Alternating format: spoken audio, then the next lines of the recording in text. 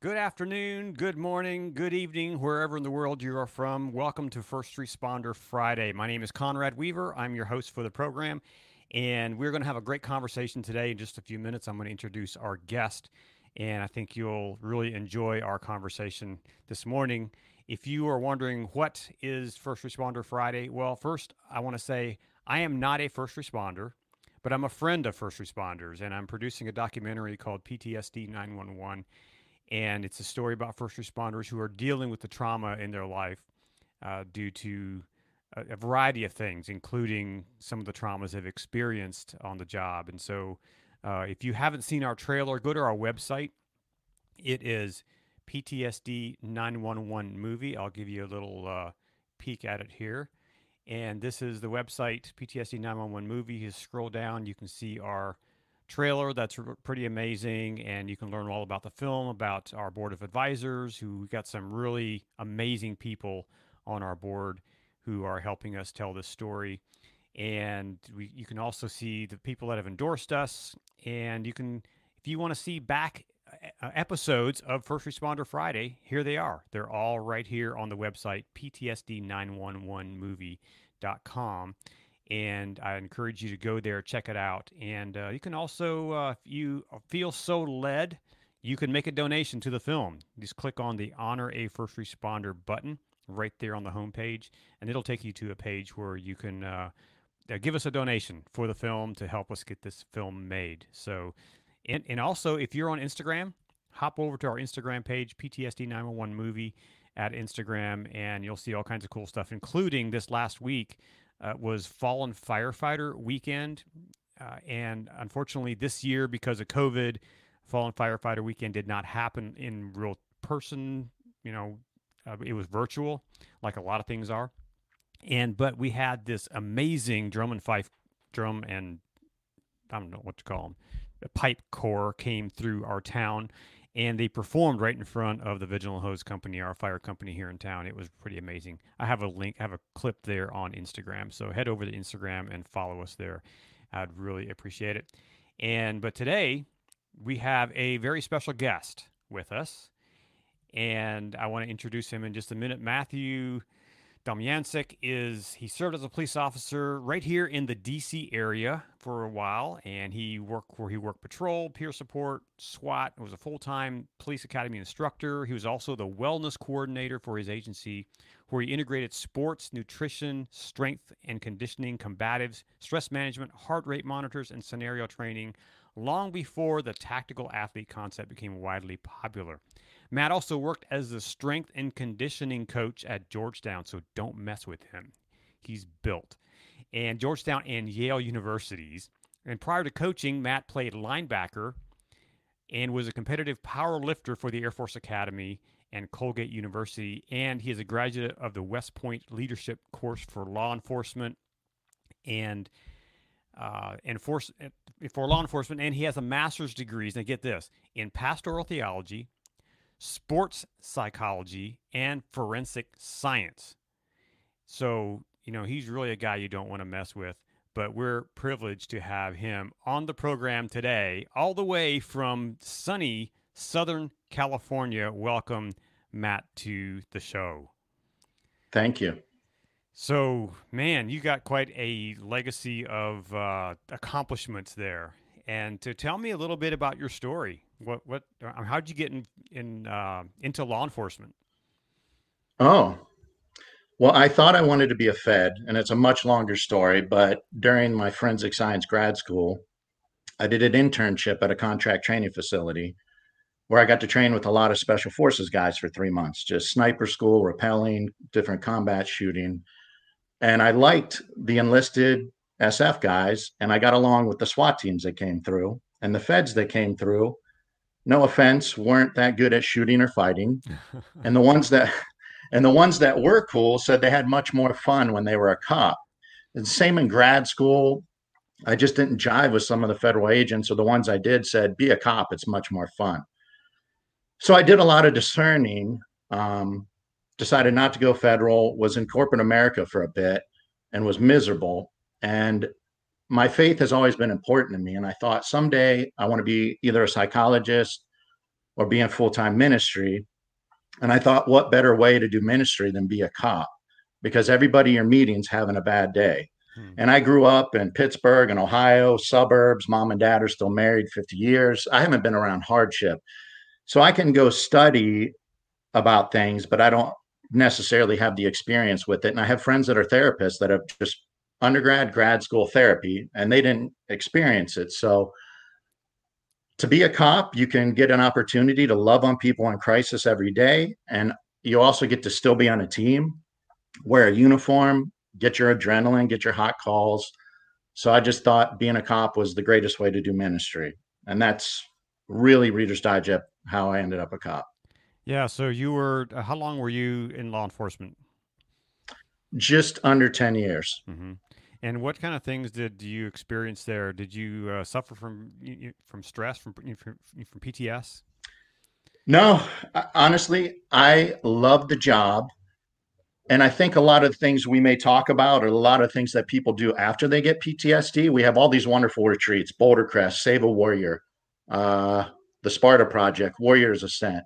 You have treatment centers like First Responders First, Simple Recovery, Warriors Heart. They do all these things after you get PTS or have substance abuse issues.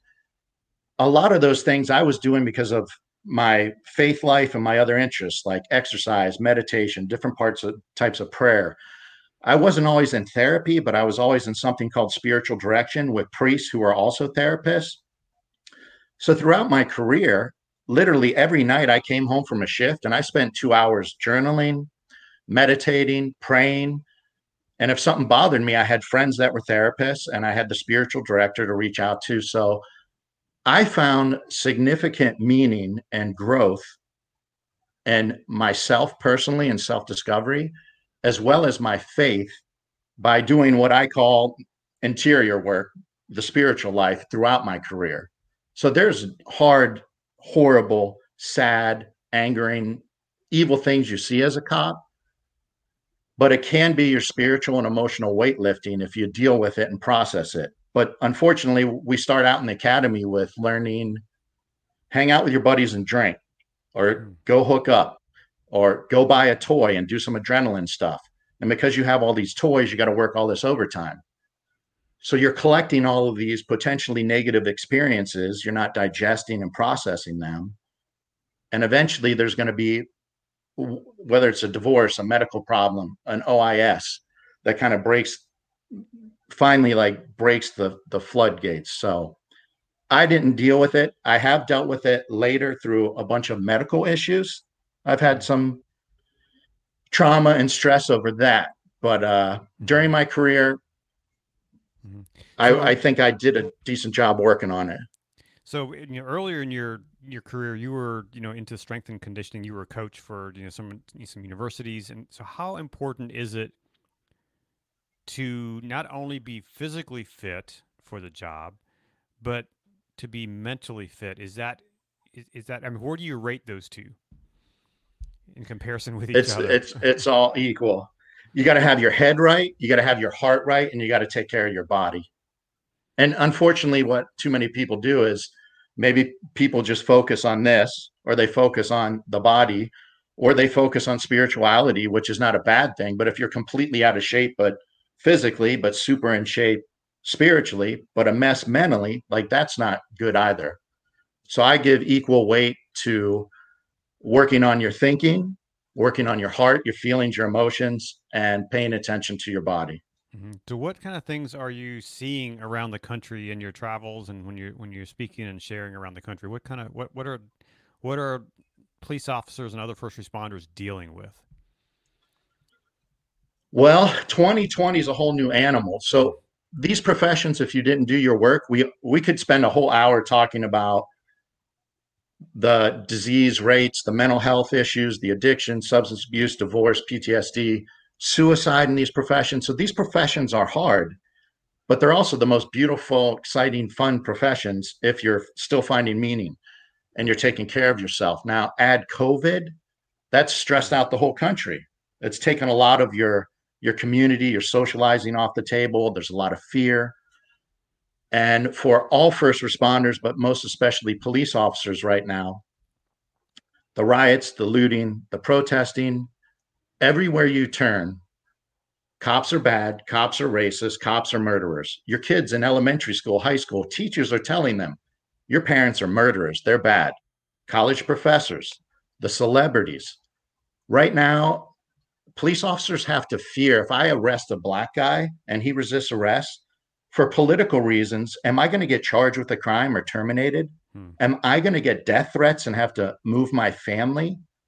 So police officers now have to hesitate, and that hesitation could get them killed. Mm-hmm. And a lot of them are questioning whether I should stay in this profession or now I can't wait to retire. An article just came out in Police One. They did a survey. The officers with 5 to 10 years on actually are indicating significant PTSD, depression, and anxiety.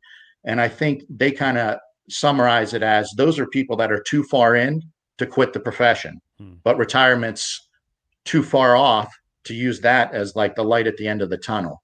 Mm-hmm. So right now, the racial tensions, it could be the worst time ever for law enforcement. Cops, and you don't see this all the time, but cops are getting shot, stabbed, Molotov cocktails thrown at them, run over. Even if they're not getting physically attacked, they're getting emotionally attacked at the protest constantly, day in, day out. And you have to wall off your emotions. You have to have people filming you on every call, calling you names, potentially going to smash you with a skateboard, a bat. You don't know if you're going to get shot. And you have to sit there and just take it. And you can't speak your mind at all. Mm-hmm. So cops, retired cops everywhere are triggered right now. You know, and before we came on the show, I was telling you about someone that I heard that just walked off this past week, just said I quit. Now I don't know what all was going on in this person's life, but I think, do you think we'll see more of those kind of things? People just saying, here's my stuff, take it, I'm done. I and my colleagues, and when I say my colleagues, people that are police psychologists, people that work in the peer support world, I'm scared for 2021 because we still have the election and everybody's worried. We're preparing for riots, even before the news said it. Months ago, people are like, after the election, there's going to be more riots. So in 2021, what's the fallout going to be with suicide, depression, anxiety? People are retiring early. I'm scared unless we start training people, which we don't do in this profession, training people how to swim in rough waters. When you become a cop, firefighter, or medic, we know you're going to see things that most people see once or twice in their life. But we don't teach them spiritually, emotionally, or psychologically how to take care of themselves. We wait till you're totally out of shape. And how hard is it to get back in shape if you're addicted to McDonald's and smoking and Coca-Cola?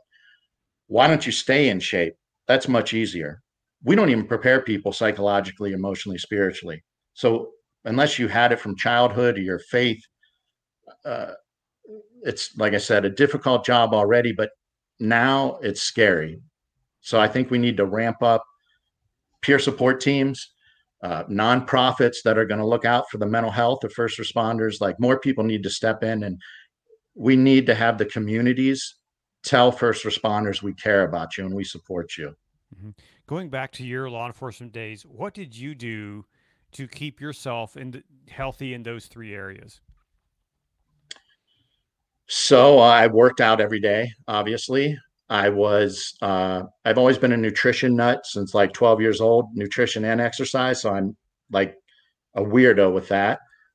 Early on in my life, I got into meditation and journaling. And then in undergrad, I had some significant football injuries, had a very deep spiritual conversion. So I'm a cradle Catholic, went to church on Sunday. I prayed to be good at football, help me get a good grade on this test, get me through this hangover, and I'll never drink again. That was kind of like my prayer life.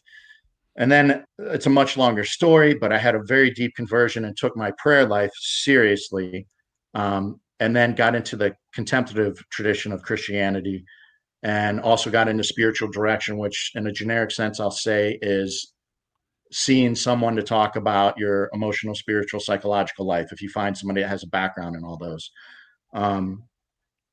So exercise, good nutrition. I had life balance. So I was a cop, but I was also a coach. So I did all this stuff as a cop, and then woke up and went to an Ivy League school and heard these kids talk about their classes, was involved with ministry. So I had a good balance in my life. I had cops, excitement. I had a ministry life. I had my nerdy academic and intellectual friends. So having life balance helped. And I had different routines. So, like a very condensed version of my routine at the end. When I started a shift, I wrote prayers down, and there was like whatever you call it, where the nuns live. There was a house where the Like poor convent. convent type thing, Mm-hmm. and you can only talk to the mother, the head nun. Hmm. And I would have a prayer list, and I'd give that to her at the start of the shift if I could. At the end of the shift, if I had time, there was a church that was open all night. They had a security guard. It wasn't in that good of an area. If I had time at the end of a shift, I went into the church for 5 minutes and lit a candle in the dark, took a little bit of silence, went in, turned in paperwork, hung out in the locker room with the boys. I drove home in complete silence. And this is what I suggest people try to do. After your shift, put the phone in the center console of the glove compartment and drive home in silence. Don't be jamming music, talking on the phone, drinking beer, eating food, Red Bull, all these things we do to distract ourselves with dealing with our emotions and our thoughts. And then I went home, and like I said, I took a shower to symbolically cleanse myself of the negative energy or whatever things that I saw in the streets. Or if I had good bosses, but some people have bosses that aren't. Took a shower and said, this is getting rid of all the junk, the negative karma. I lit candles. And then I went through, for me, it was something called the Ignatian Examen, where I reviewed the shifts and what was I thinking? How do I feel about that now? And then I say, do my behaviors and actions when I interacted on that call or coaching or with my family, do they line up with the highest ideals I have for myself, with my values, with my beliefs? And if not, what am I going to do the next time I'm in that situation? I journaled. If anything really bothered me, I journaled about it, got it off my chest, crumbled it up, threw it away. And then I did a gratitude journal, which, it's paying attention to things through the day. Write down 3 things that you're thankful for. Um, and So then what? I So off. where did you learn to do these things? How, I mean, who taught you these things? Because that's not something you just pick up, out of the air. I'm a geek. And so what started in undergrad when I had that conversion, so if I have an interest in an area, I go find people that are good at it. If there's an author and I can reach out to them, or there's somebody in town that's good at it, I ask to see them and say, how do you do this? So back then there wasn't the internet, but in town, like when I was at Colgate, and as an example of reaching out, I had a poli sci professor that I knew was a super passionate evangelical. I started spending time with him.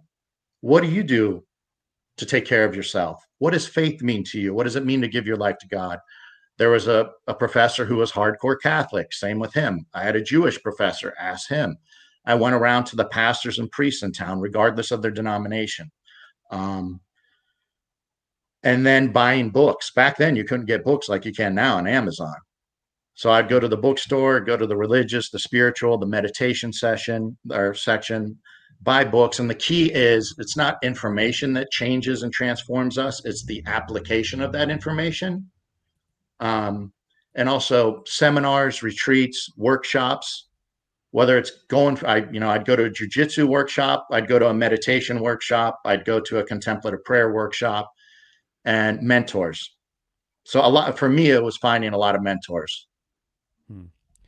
So we're talking to Matt Demyancik, and we're talking just about a variety of things. Matt, so if you're watching this thing right now and you have a question for Matt, just put it in the comments, and I'll see it, and we'll see if we can get to those questions. So feel free to put a question.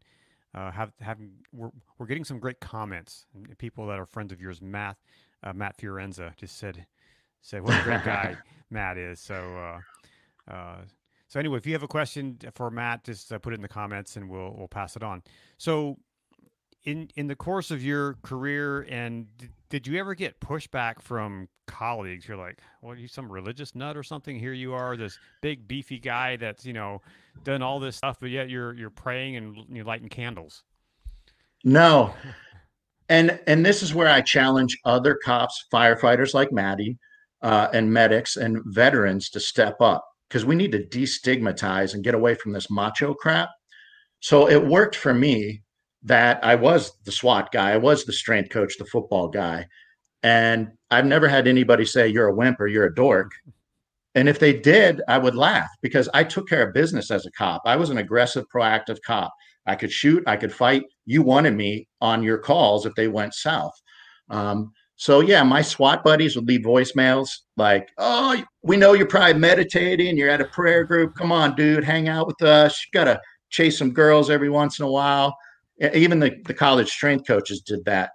But I always felt that part of my calling was to be somebody that had their man card, but would also demonstrate to others through behavior, not preaching, that you can have faith and be spiritual, and you're not a dork or a geek. Um, that you can be emotional. I cry all the time about. I watch movies and I cry. I hear a sad story, or I I see somebody walking down the street holding hands, an elderly couple, and it gets me choked up, or I get goosebumps. So be a dude that can take care of business and tell people it's okay to go to therapy or go to church, the synagogue, the mosque, or meditation and yoga doesn't mean you're XYZ things I don't want to say on your podcast. But we have this horrible macho mentality in all the first responder professions and in the military. And looking like I do does help. It's not on purpose, but I've done things with veterans where I share a little bit of my story, and then afterwards, one by one, they'll want my information, and we get coffee, and they will literally say things like, "Man, you look like an alpha male, but you really go to therapy, or you really meditate, journal, do yoga?" I'm like, "Yeah, we all should be doing that." And for those that don't know Matty speaks in front of peer support groups, and he's this tatted up fireman dude that has like gnarly stories. So it helps destigmatize it when people step forward. So if you're out there and you're a supervisor, a commander, or you're a narc gang unit, you're aggressive graveyard cop, and if you've had problems and gone to therapy, or you have some kind of faith life, or you do yoga or meditation, there's a million ways to take care of yourself. I'm throwing out some of the same ones, but we need to talk about like that's normal rather than, oh man, you got to suck this up. You can't hack this. That's a big problem in these professions. How important is it to really understand and live and walk your purpose? I will say something. Well, first of all, in law enforcement, we need that. One of the biggest stressors in a first responder's life is if your supervisors, command staff, or chief does not understand the troops, or is somebody picked for political reasons and never was that hardcore street person, so they don't have credibility, or they're a political puppet and they may throw you under the bus. Like that's major stress. I've had a couple commanders looking back that were people that stayed in shape, had a balanced life, and cared about the troops. And wow, what a big difference that makes. And then for each of us, one of my favorite quotes since I was in undergrad, it's attributed to St. Francis of Assisi, but I don't think he really said it. And for those of you who don't know who he is, you've seen the statues of the monk dude with a potato sack and a rope for a belt, and he has a bald circle on his head, a bird on his hand, a dog, and a deer around him. So the animals are around this monk dude. The quote goes, "Preach the gospel at all times. When absolutely necessary, use words." So walk the talk, live out your values, and people will respect you. And that's how you get credibility, not preaching, not judging, and not just trying to fix people and give unsolicited advice. So, um, yeah, you got to be authentic first to yourself, but forget about influencing other people. If you're not doing that, you're not having a good relationship, authentic relationship with yourself. And that's in these professions where people tend to self medicate. That's where you're going to be drinking tobacco, buying the toys, sex, gambling, porn, a variety of ways, adrenaline activities to avoid dealing with your inner self. So really it comes down to if you really want to manage the stress in your life, whether you're in law enforcement, a first responder, or just a guy like me, it really comes down to having a plan to taking care of your spirit, soul, and body. Hmm. Yeah. I mean, that's And we just talk. it's what if you want to be successful at these professions, if you want to survive these professions, then that becomes paramount, right? Hmm. Hmm. And like I said a little bit, and we talked about this before we went on the air, we wait until people are drowning in our professions. And then we say, maybe we'll give you a therapist. And then you got to find a therapist that even understands first Right. responders. Or let's go to a retreat. And for 5 days, you're going to eat healthy, do yoga, meditation, journal, do some group sharing, which is so important. And if that helps people after they're hurting, like, why aren't we doing that early on? We need to be implementing these things throughout our careers. Hmm. Have you seen agencies who are doing that, who are starting maybe even at the academy and starting to train their officers and their people, early on? I think there might be two agencies, and I'm sure there are others. Most people don't even have good peer support units, if they even have it at all, or they don't have access to mental health. Um, Seattle PD, and if somebody's interested, reach out to Jeremy Wade of Seattle PD. Unfortunately, this year, because they're at like the epicenter of craziness, it's probably been knocked off track. But they started doing proactive wellness as part of peer support. So they have a full time officer that's like a jujitsu competitor and instructor that does proactive defensive tactics stuff. They have another full time officer that was a strength coach and into fitness and exercise physiology. Jeremy goes out and gives lectures on the importance of sleep, stress management, and a million other topics. So it's very proactive, not reactive, which also destigmatizes peer support. You only go to peer support when you have PTSD, and they only reach out to the people that are messed up. No, they're out there doing proactive things. I think, unfortunately, it's probably maybe not going to be on the same trajectory we hope for in Seattle because of the budget cuts and the stuff going on. But Seattle PD was trying to implement these things. I think San Antonio PD, I'm pretty sure that's the right department. They employ like sports performance psychologists Hmm. and do proactive things. Um, I know that I think Santa Monica PD and Tustin PD are two departments I've heard that have anonymous blind billing free therapy, Hmm. so officers can go to therapy and the department never knows they even went. There's no Hmm. worry about fit for duty. My boss doesn't know. There's no stigma with my peers. And it's paid for. Um, and it's paid for.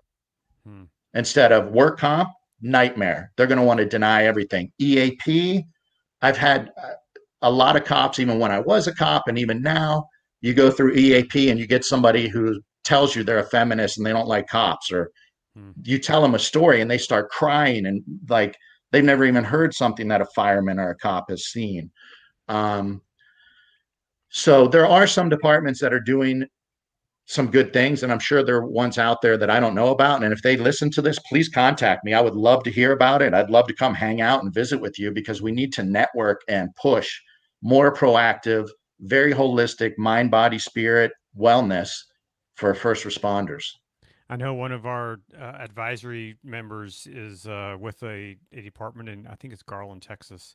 They're doing some really amazing things there, and I think he's like the wellness officer for his department, and so they're doing some great things. I can connect you to him. And in fact, Awesome. I'm working to try to get Jeremy on the show at some point from Seattle. So Jeremy and I have Perfect. exchanged some emails, and we're hoping to get him on the show to talk about what they're doing there, and especially now during all the chaos that's going on there in Seattle. I'm sure things have ramped up as far as stress and all that stuff. So it'd be interesting to see what's going on there.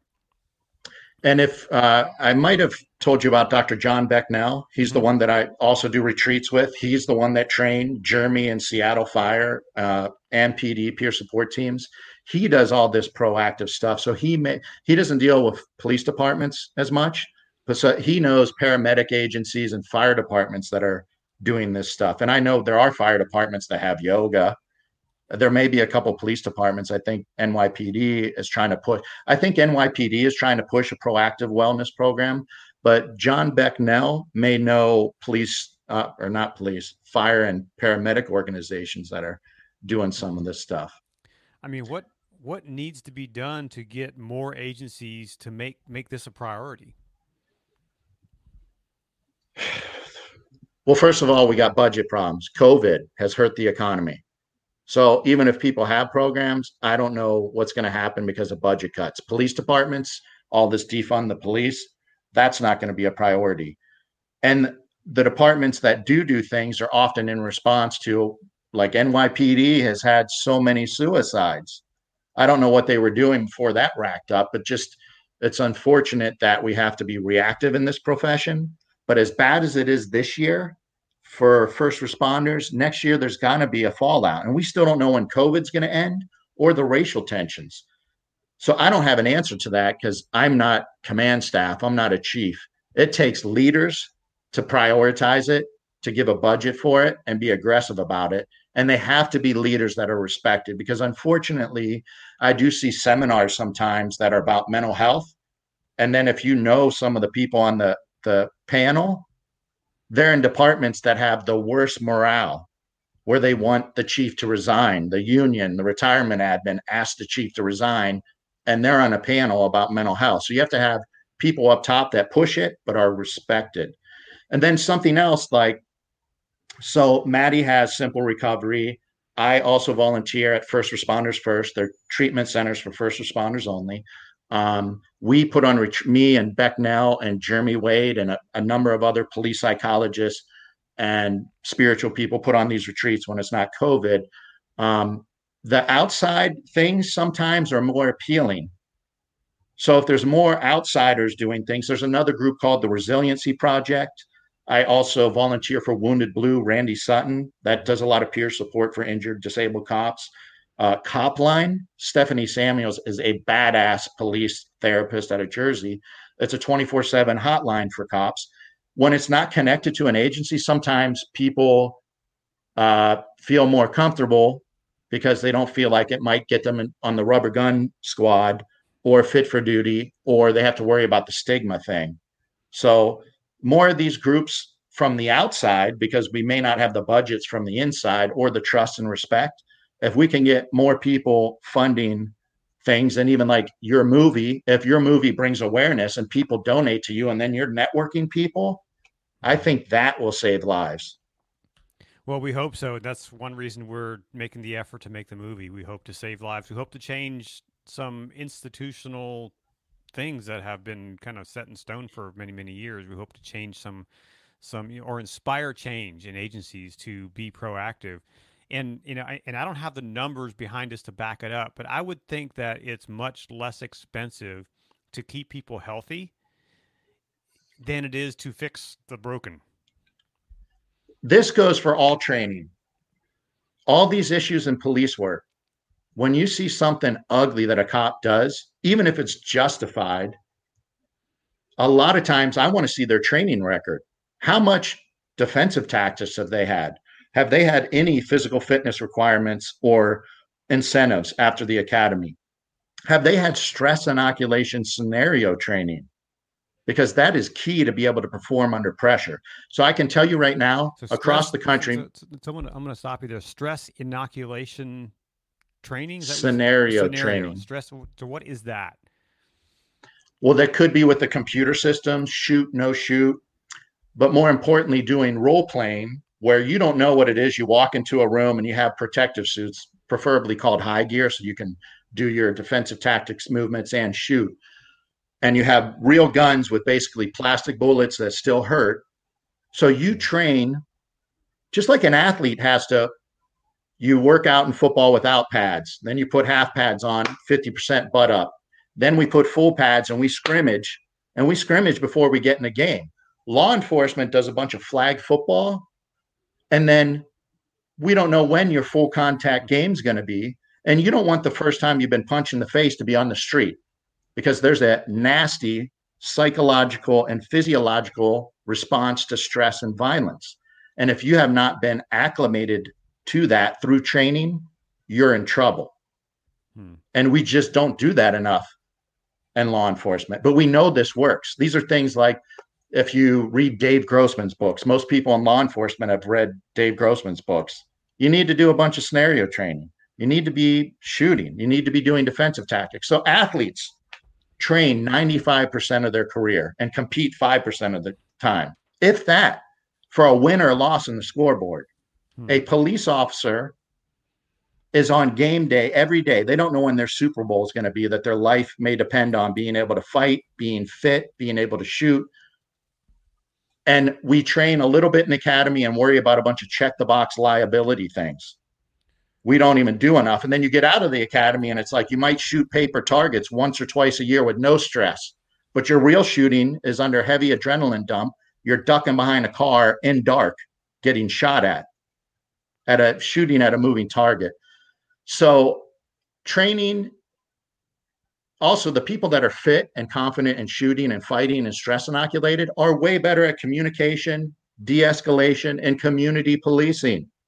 When you're confident, you don't have to use force. You can keep talking, and there's calls where I've seen people that are confident, they're talking, somebody else pulls a taser, a baton, OC spray, or a gun. And the guy that's the CrossFit and jujitsu nuts, like, hang on, chill out. I got this. I can take care of this. Now, upfront training, that stuff, but also the psychological and emotional training. I mean, let's integrate some journaling and some meditation or breath work and yoga in the police academy. And there's a bunch. That stuff is cheaper than a bad shooting that sparks off your whole city being burned down. So, kind of comparing the athlete, who does the 95% training and 5% on the field, and here you're having life and death situations. And the athletes playing for the trophy, the flag that they can hang in their locker Mm-hmm. room or whatever. But this is life and death on the streets. And so, if the training is 10% and then 90% is on the field, that's really backwards. It is. Even the military trains up, especially the special forces units. We're going to deploy this next time period. We're getting after it. We're hitting the shoot house. We're hitting the weights. We're doing this. We're doing that. And guess what?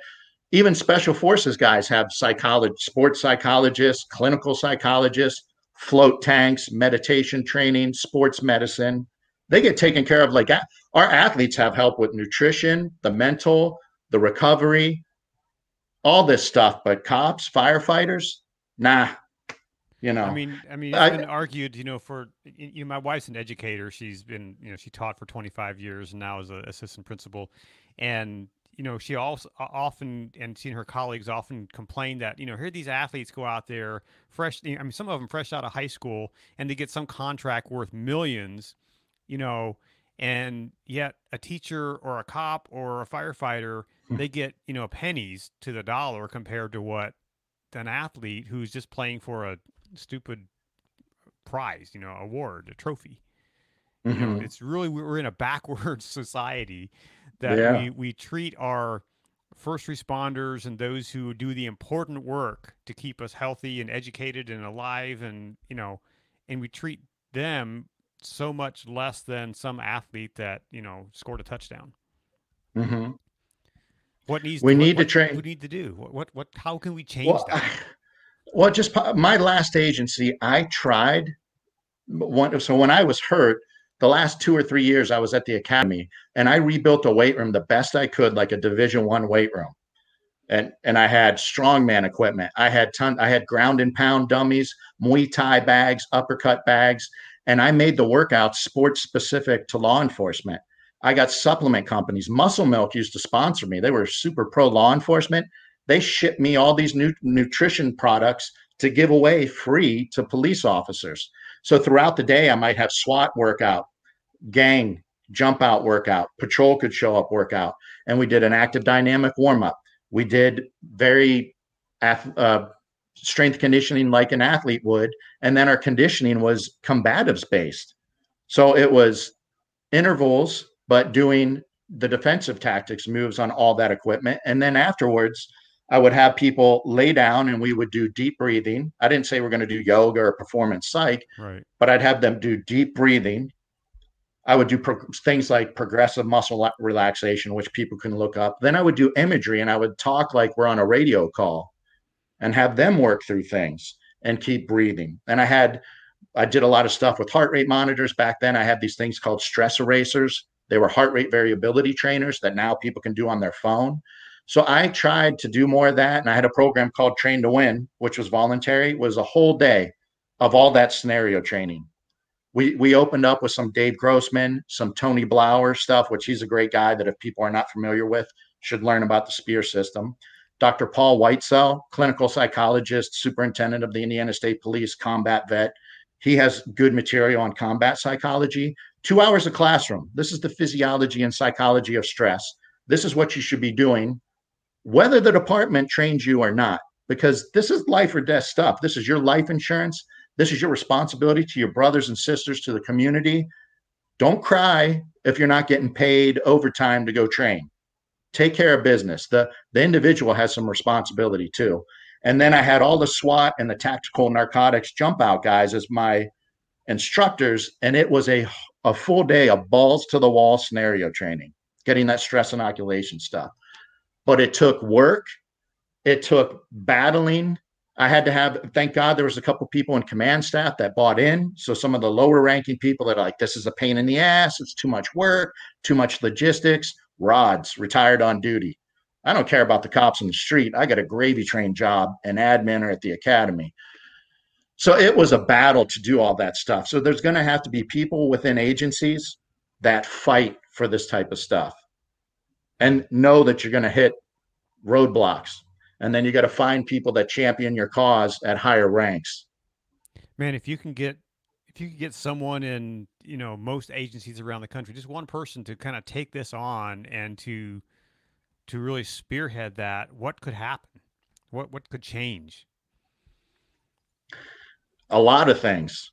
And we don't have the budgets for it, but this is a pie in the sky daydream. Everybody's criticizing the police. If it's a 6-month academy to check the box with all that liability stuff to be certified by your state or post or whatever it is, extend the academy 2 months more and 4 days a week, every day, defensive tactics sessions, tactical shooting session, strength conditioning session. And in between those, the journaling, small group sharing, breath work, the yoga, the Tai Chi, Capacitar, Qigong, whatever other stress management, self-care. And then so Monday through Thursday, stress management, self-care, DT, firearms, and fitness. And on Friday, a full day of scenario training. So the last 2 months of your training are like you're getting ready to deploy. You're a special forces unit getting ready to deploy. And then you hit the streets and you're really in shape, mind, body, spirit, and you're stress inoculated. You will have 8 full days of scenario training, which some cops have probably never had in their whole 20 or 30-year career. So do it up front, and then you're going to have to do it regularly. However many times a year, we're going to do some defensive tactics, and it might be like a retreat. Let's do a 3-day, 4-day retreat. We're going to defensive tactics. We're going to shoot. We're going to meditate. We're going to journal. We're going to do scenarios. You have to keep it up.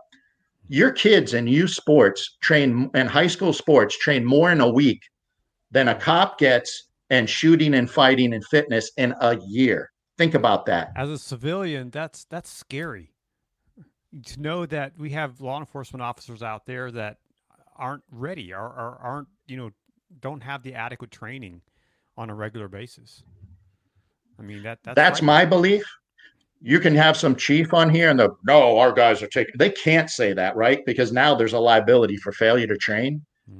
But if you talk to people that really understand training, and you take an expert like Tony Blau or Dave Grossman, and you ask them, what agencies are doing enough of that?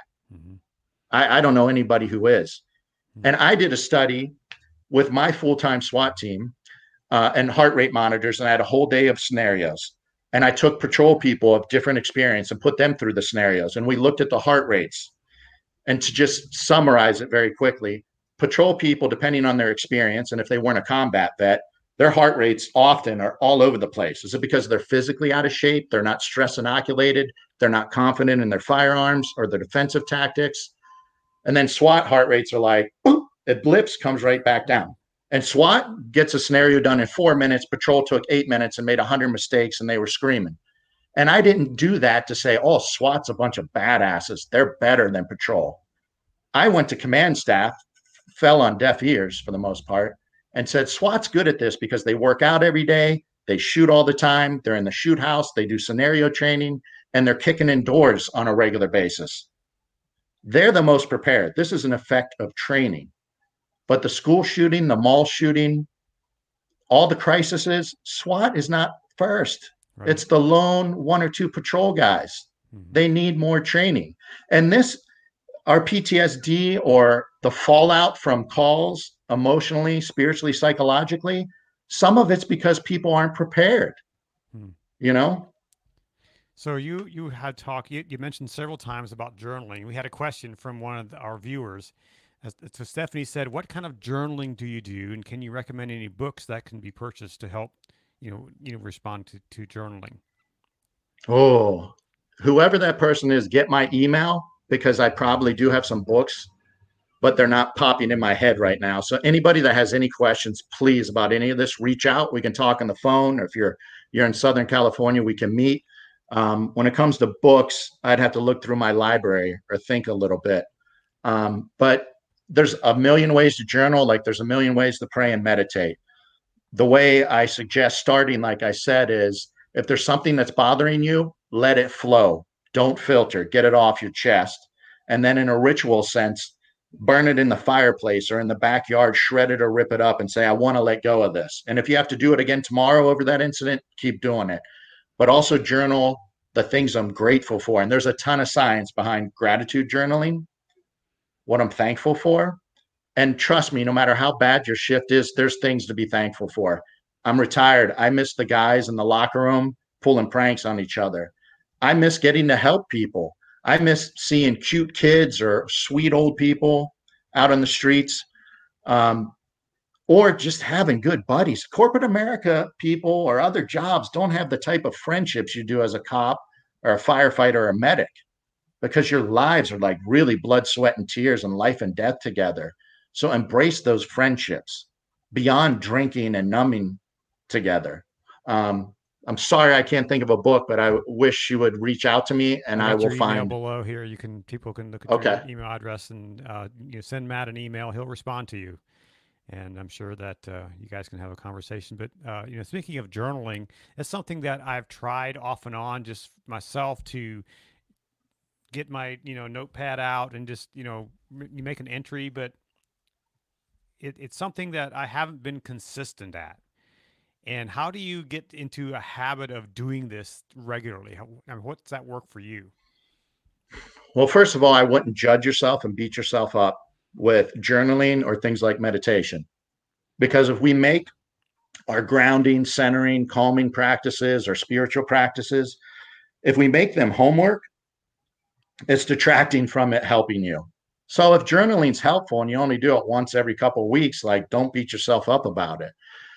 But developing habits, again, this is the spiritual and emotional weightlifting. The same effort it takes to go to the gym or to prepare for a triathlon is the same effort we have to put into our emotional, spiritual, and psychological lives. Like, unfortunately, it is work. So, an acronym just popped in my head that my favorite theology professor teaches, and it's PEPS. And it's prayer, exercise, play, and study.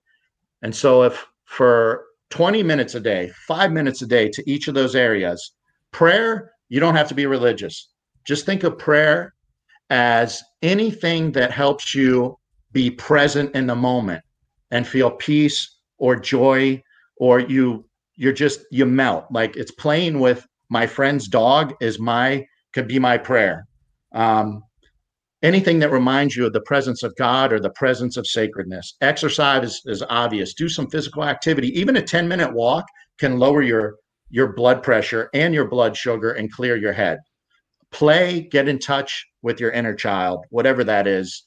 Um, this is, I struggle at because I'm too anal retentive and serious, but find some hobbies or some things to do, just let loose and enjoy life. And then study is do something intellectual, keep learning books, learn an instrument, take up a new hobby. Um, I don't know why that just popped in my head. You're asking about how to develop habits. Maybe you need, maybe some people, if they have a therapist, ask your therapist, hey man, I need to get better at this. Or ask your friends. You have a small group of friends that hold you accountable. Hey, let's start a journaling practice. Or if it's exercise, or let's get together and do some small group sharing about the things that are bothering us and things we want to improve in our lives. We all need friends and mentors that are authentic, emotionally intelligent, not going to judge us and not try to fix us. Hmm. You know, I know you're involved with a number of organizations that do retreats and do. Can you kind of go over some of those? What do they do there, and how can someone sign up or get involved? I know COVID's kind of changed some things, but Yeah. So right now, well, I'm not involved with Boulder Crest, Save a Warrior, Warriors Ascent, or Sparta Project, but I suggest people look into those. If you have a friend or a coworker that's struggling with substance or mental health, look up First Responders First, Simple Recovery, Warriors Heart. There may be others. I'm sure there are. Um, Myself, John Becknell, Jeremy Wade, Father Jim Clark, and a number of other people. Our retreats are on hold, but keep in touch with me. We are doing talks through Loyola Marymount University this month, every Thursday night. Myself, John Becknell, and Father Jim are doing talks because LMU is also going to host 1 day workshops and retreats. are Because those this talks work like is, are they like a live thing like this program, or are they on they're Facebook? Where live can and we they're find them? recorded. Okay. Loyola Marymount University's Facebook page for the Center for Spirituality and Religion. And if you can't Hmm. find it, email me. So we did one last night, the first one. So that's recorded. We the next 3 Thursdays, and we may do them into the future. Then once COVID restrictions lift, we're going to do them at Loyola Marymount University and at locations in Southern California. And we were annually doing one up in Washington on Orca Island, which was amazing. You live on an island for 4 days. You have a little cabin along the ocean, and you're just immersed in nature with other first responders. And instead of, we talk about these, you can only learn these through experience. Hmm. Everybody has information about exercise and nutrition with the internet now, but we have problems with obesity and diabetes like crazy because people aren't applying that information. The spiritual and psychological and emotional work is even harder to understand without experiencing it. So that's why on the retreats and even these treatment centers, like uh, to experience it is to learn it.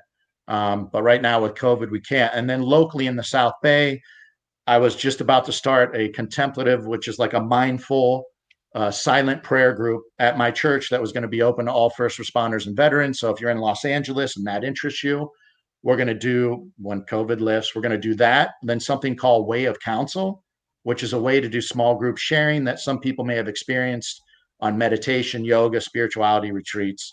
And then we're also going to do, and I will admit I stole this from an organization called Merging Vets and Players. So any veterans out there listening, look that group up.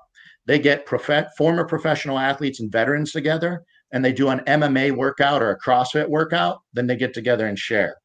And I want to do that for first responders and veterans, where we might, I'm going to get Tony Blauer. If I can raise money, Hmm. Tony Blauer gives a free session on defensive tactics. Then we're going to do some small group sharing. Then we're going to eat some red meat and hang out and have fun without having to get drunk and do things like that. I want to do some tactical shooting. Then maybe we do some meditation or yoga. I mean, combine these things and destigmatize it. You can be a warrior and you can be a lover and you can be emotional and sentimental and still get the job done. So those are some things that are all on hold because of COVID. Hmm. Well, Matt, it's been a fascinating conversation, and thank you for what you are doing. Thank you for what you're doing in the first responder community, and just my hats off to you and your team and people you work with for helping our first responders get better. And that's what we need more of. We need more people that are helping others get better, and because then our communities can be better places, and our uh, when we dial 911, we can expect to have healthy people show up to our emergencies, Mm-hmm.